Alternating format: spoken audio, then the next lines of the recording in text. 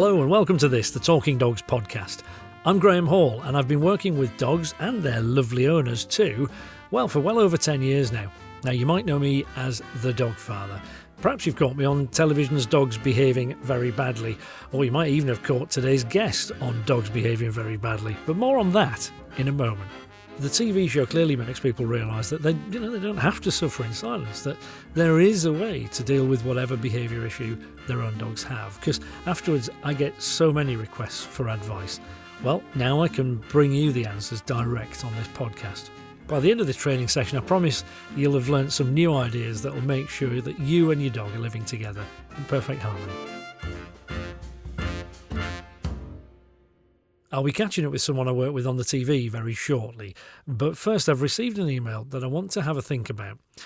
Carly has a 17-month-old miniature dachshund, and she says, Monty has recently started to become aggressive, mostly towards me. Now, once I was trying to lift him out the back of the car. On another occasion, I'd just returned home and I went to stroke him in the hallway. I had a friend over the other evening. Now, Monty hadn't met him before, but was playful and enjoying being touched. I've not seen him so happy in ages. But then when my friend left and Monty was sat on my lap, he snapped at me when I touched him. I don't dare touch him when I return home, because the look he gives me definitely shouts out, stay away. Now, I should mention that my husband suddenly passed away when Monty was around 5 months old. It was a traumatic event, and there was lots of change within the household, lots of people around, and then suddenly just me and him. So I'm worried that I'll lose my bond with him if this continues. Yeah, this is, it's a tricky problem, isn't it? It's a tricky problem at the best of times, Carly, quite apart from, you losing your husband. I'm so sorry to hear about that. And when we lose somebody, it's, regardless almost of the circumstances, it's a big deal for a dog because they don't understand. 1 minute they were here and then they weren't. And their whole world, like yours, I guess, is upside down.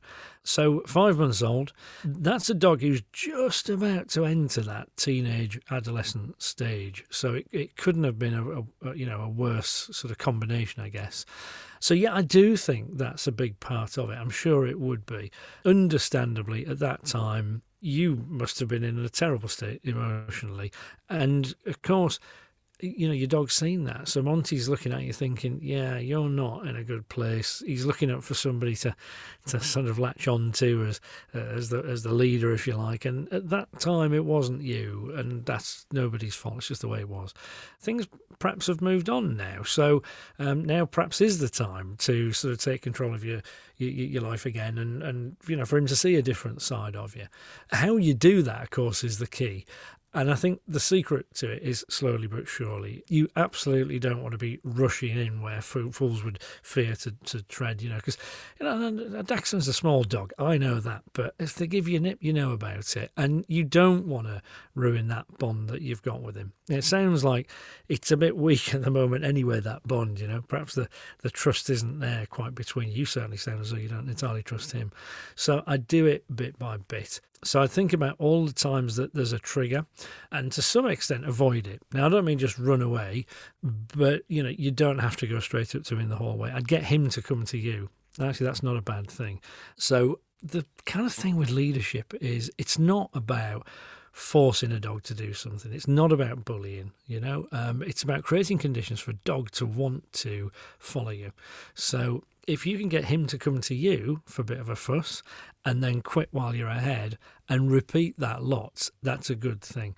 If he comes to you for a treat, if he does everything really on your terms, but when he's having a nice time, you sort of quit while you're ahead, that leaves him wanting more. And he's wanting more on your terms, if that makes sense. It's lovely to hear that he was happy when your friend came round. You, I guess, and I might be wrong, but my guess would be you probably looked happy as well in a way that you're not when you're just in the house on your own with him. So have a think about that. He's probably reacting to sort of your demeanour. So if you look like everything's okay, I've got this, that again reassures a dog. So I think little and often. The bottom line is you want to reward behaviours that you want to see more of. So when he's calmer or he's doing things on your terms, yeah. And I would avoid putting yourself in a situation where you're going to lose frankly. It's not big and clever to try and force him to do something and get yourself bitten. So why would you do that? Just build it up in a positive way, and I think you'll find your own way of living together again.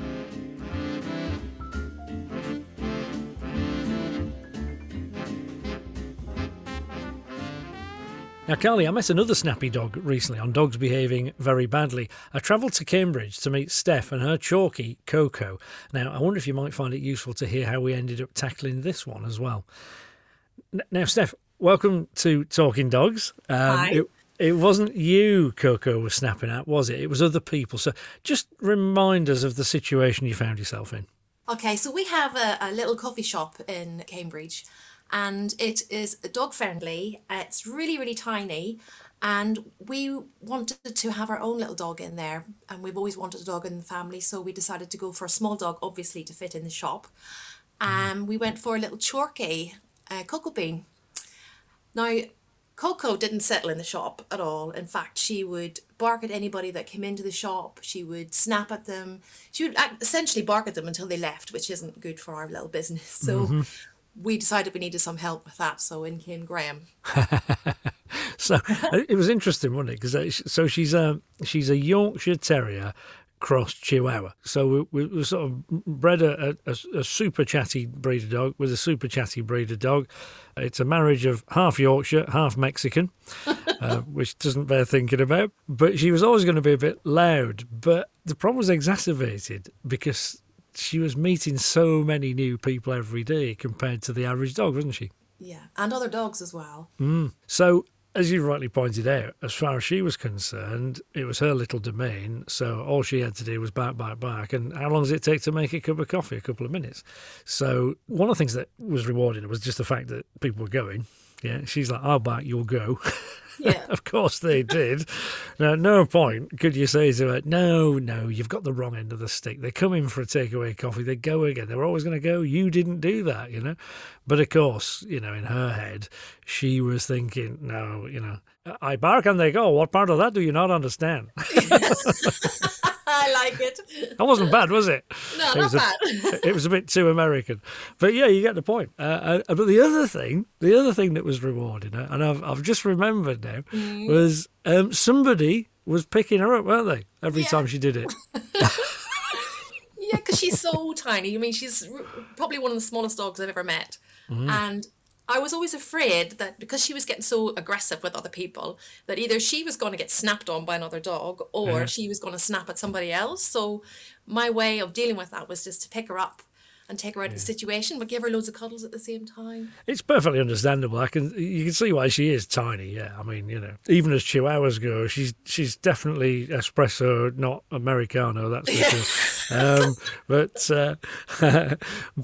yeah, the picking her up, of course, was part of the problem, wasn't it? Because she's like, Yeah. I bark, I get rid of them, and my mummy picks me up and gives me a cuddle. Happy days, Yeah.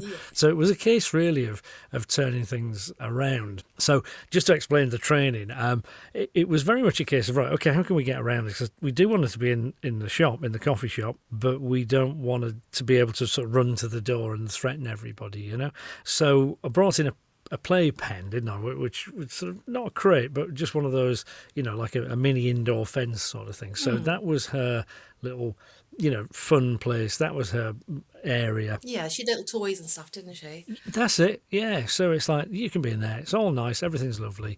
If you're quiet, then mummy goes to you and gives you a little cuddle where you are, right? So the reward for being a good girl is affection. And I think we often think of, as rewards as being a food treat or something like that. But of course, in your case, it's like, well, no, actually, we've got into this mess really by allowing her to get rid of people in her head and rewarding her with a cuddle. So let's reward her with a cuddle for being quiet. Yeah. How did you feel about that when I first suggested this sort of like playpen and the new command? Well, Graham, to be honest with you, I didn't think anything was going to work because she is totally out of control. So when she went in the playpen, I did think in the back of my mind, I don't know if this is going to work. I don't really think this is going to happen. But it was kind of heart-wrenching a little bit because she's always sort of had the freedom to roam around wherever she wanted to roam around in. Yeah, you felt sorry for her. Yeah. I think that's just the mummy in me. But I Hmm. think giving her little safe space was actually the best thing for her. And I realised Yeah. that after a little while. It's great that you say that. And I think if you take the emotions out of it a little bit, you can see things more clearly. And it's easy for me to see because I rock up at somebody's place and go, oh, yeah, I can see what's happening here. So she's getting rewarded for barking. I need to get her to be rewarded to be calm. So how do I stop her running around the whole shop so that it's, it's not the biggest coffee shop in the world, is it? No, it's But, not. nonetheless, it was, you couldn't chase her around under tables and pick her up. So it's really easy when you take the emotion out of it to look at it clearly and go, I can see what we do here. We put her in a pen and then we reward her. We go to her and take the love to her when she's quiet. That's one thing for me to say, but emotionally for you, yeah, I guess there was quite a bit of, oh, Yeah, it was a bit of a tug. Yeah. yeah. But actually, if you reframe it in your head, it's like, this is actually, as you say, it's her safe space. It's a little den, really. Yeah. So nobody's going to bother her there. If she wants to chill out, she can. Everybody's going to love her because she is super cute. As mascots go, she's pretty good. The other thing that the Playpen did, of course, was it meant that Coco couldn't get to anybody else. I wasn't really too scared she was going to rip any throats out. She's not that kind of nasty, aggressive dog. But nonetheless, you don't want to nip in anybody. And I think for anyone who's got a bigger dog, if there's any worry there that this might be a bit more than barking, then you need something that protects everybody. I'm not a big one for just risking it and see what happens. So the Playpen was her sanctuary, her little fun place. We made it into a nice place, but yes, it actually did mean that we could train sort of happily and calmly, knowing that we didn't have to worry.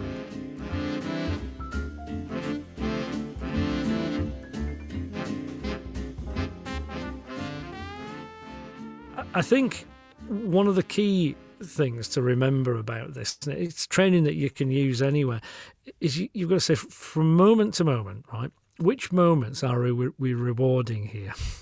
And it's one of those things, if you ask that question, it's like, right, what is she doing when you pick her up? Well, she's barking, right? So what moment am I rewarding?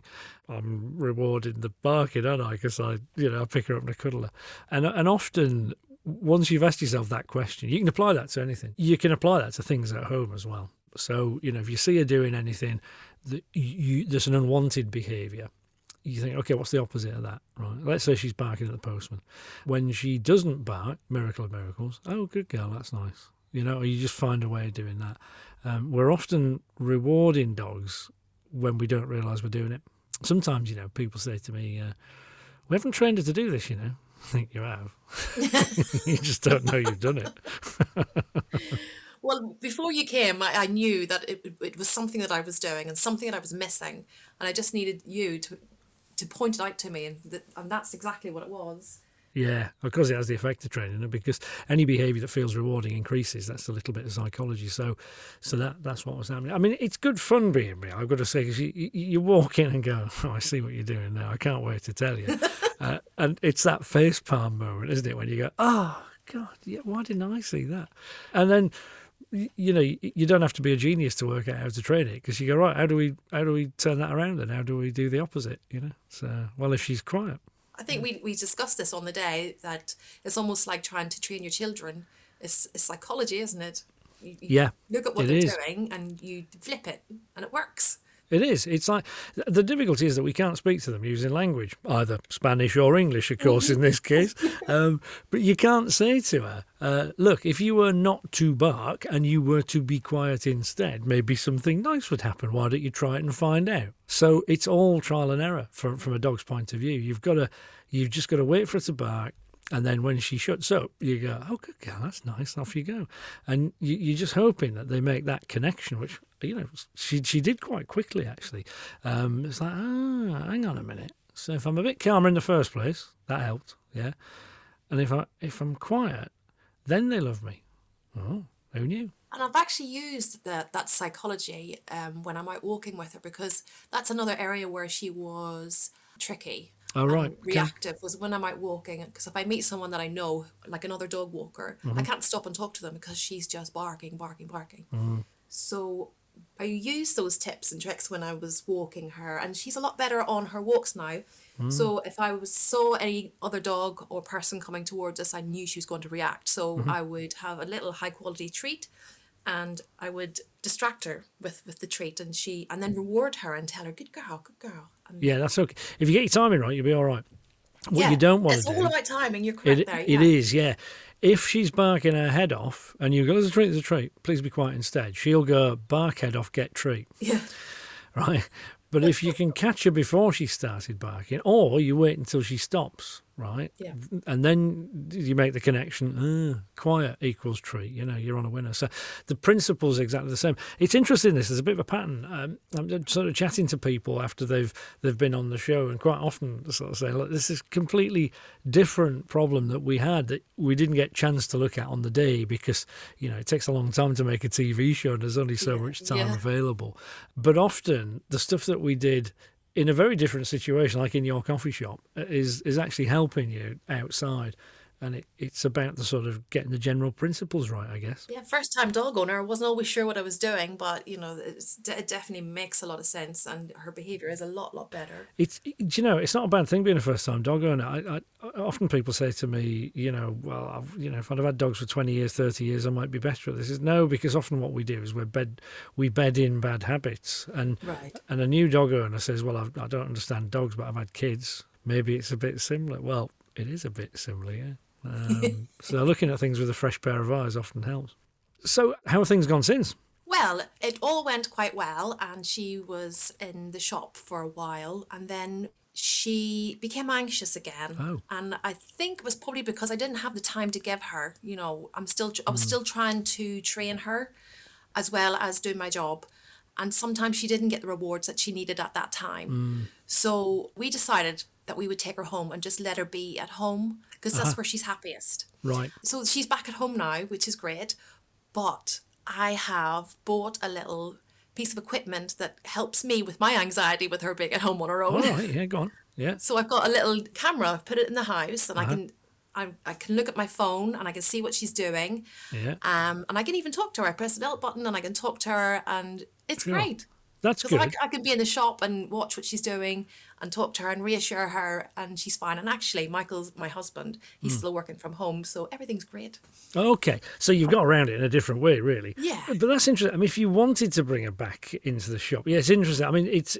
I think we've all seen baristas at work, and it can be pretty busy, can't it? Yeah. It's full on. So if you're not finding the time, and because by definition as well, you're going to get busy when there's a lot of people there, obviously, and when there's a lot of people there is when you most need to have one eye on the dog. So if you're single-handed in there, I can see that's a bit of a problem. I tell you what you could do. Just it's sort of popped into my head. You can get remote control little treat dosing out devices. Can you? It's a thought, isn't it? So even though we were using affection as the reward, that's how we got started. So she understood. Quiet gets me the goods. That's good. What you could do, and you mustn't overdo it with food. And the caveat here is that any treats that you use, really, you should take out their daily allowance. But you could potentially be there at the bar, behind the bar there, doing your job. And when you hear her go quiet, you press the button, there's a little treat. It's a good girl. Oh, wow. Yeah, that's a great idea. I didn't know there was such a thing. Now, in this episode of Talking Dogs, the theme here has been dogs that are snappy, that are snapping at other people. What advice would you give anybody else who's got that problem, Steph? To remain calm yourself, because the dog can sense that whenever you walk out and about with her, well, mine anyway, is to just remain calm and reassurance, and actually tone. Tone's a very important thing, because when I'm rewarding her, I used to do it like, good girl, which actually just fires her up more. So the tone has to be quite like you're talking to a newborn baby and say, good girl. And that actually works really well, because before you would fire up and it just was a mess. And I'm thinking, I'm doing the right thing here, but it's not working. But tone is very, very important. I think you're right. And it's interesting, isn't it? Because if I'd have asked you that question a few months ago, you'd have given a very different answer. And I think you're right. Stay calm yourself and project that calmness with the right tone of voice. I think it is absolutely right.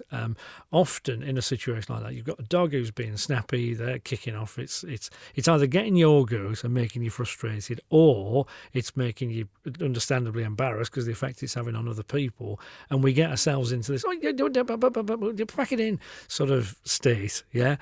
And the dog's barking, we're barking, everybody's gone barking, you know, and there's a better way. That's what it used to be.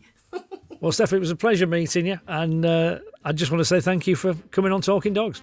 Thank you. It's lovely to hear your voice again.